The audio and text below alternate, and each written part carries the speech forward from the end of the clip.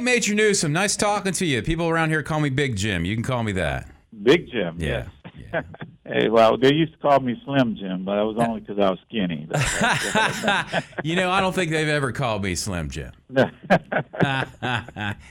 So, Major Newsome, how long you been in the area? You from here originally, or what? No, I'm originally from New Orleans, Louisiana, and in the Salvation Army, it's similar to the military. They move us around every 4 or 5 years, and so I've been here now a year and a half in the Raleigh area. And this year, it's the 2020 Angel Tree Program. That's been going on for a while, huh? Angel Tree Program has started this year, and we've been running the Angel Tree Program in the Raleigh area since almost 1980. It has happened each year, and each year it's always kind of been a struggle because we get more and more clients each year, and trying to get them adopted out and get the toys back in and then distributed to the parents is always a Herculean task, and this year adds a few more challenges to that. So would you say that the COVID experience that we've all been going through has impacted the kids in the area? Oh, yes. We have taken on several hundred families more than we typically would this year just because the need is so great.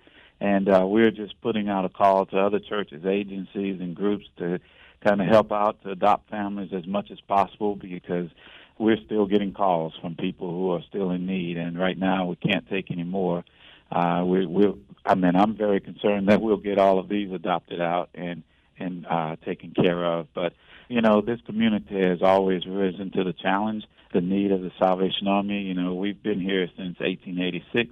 We've been serving this area, and we only do that by the donations and the generosity of this community. And through 2 world wars and the Great Depression, the doors of the Salvation Army has never closed, and that's because of the generosity of the folks in this area. Major Newsome, how many kids are we talking about? Right now, we're talking about 7,800 kids. A lot of kids. A lot of kids, yes. And the difficulty that we're looking at this year is that toys are going to be a little bit harder to find this year, as well as clothing and getting the right sizes as they're shopping around in malls.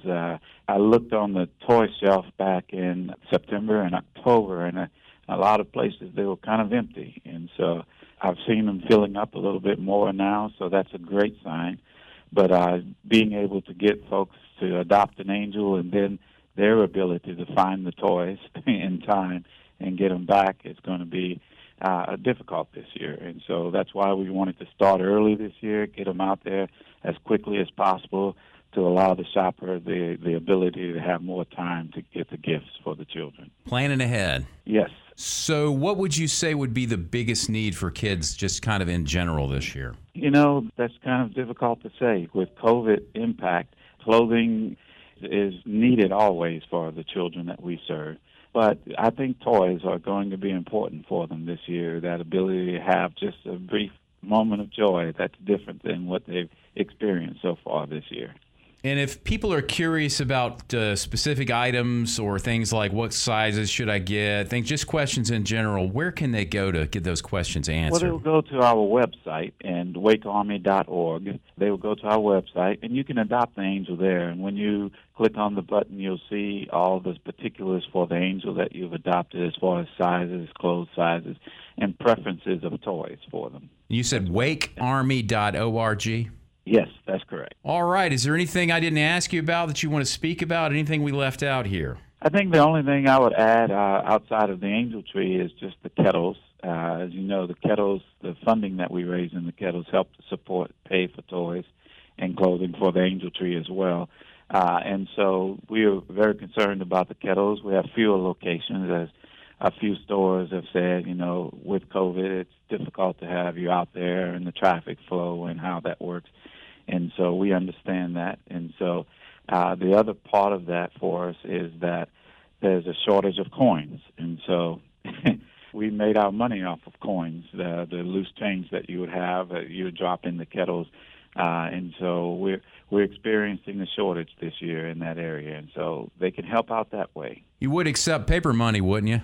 Oh, we will definitely accept paper money. If it's an option to the coins, I think I will take the paper money, Jim. Well, I've seen every year the Harris Teeter where I shop a lot, they always have the kettle out there outside of it. I don't know if they're going to have one this year. I'll make a point if they don't. to contribute in some other way. They're going to have it out there. Harris Teeter is working with us again this year, yes. Harris Teeter, they do a lot of that good stuff. A lot of their employees, they have a lot of disabled employees and stuff. I like the way they do business. Yes. It's a great place, yes. Thanks very much, Major Newsome. It was good talking to you. I was stationed, when I was in the Air Force, I was stationed in Biloxi for a while and also in Fort Walton Beach, Florida, and I used to love going to New Orleans. So you know what I mean about good eating then. Dude, let me tell you, I don't imbibe anymore, but back when I was drinking and eating, it's like I've gone to heaven every time I went there. So now I just eat because I don't do the other anymore. Yeah, well, that's a good thing. It helps your health, they tell me. Good for me. Yes. All right, well, it's great talking to you, and we wish you the best of luck for the holiday season with the Angel Tree program. Well, thank you, sir, and I appreciate your help in helping us take care of the people in our community. Thank you, Major Newsome.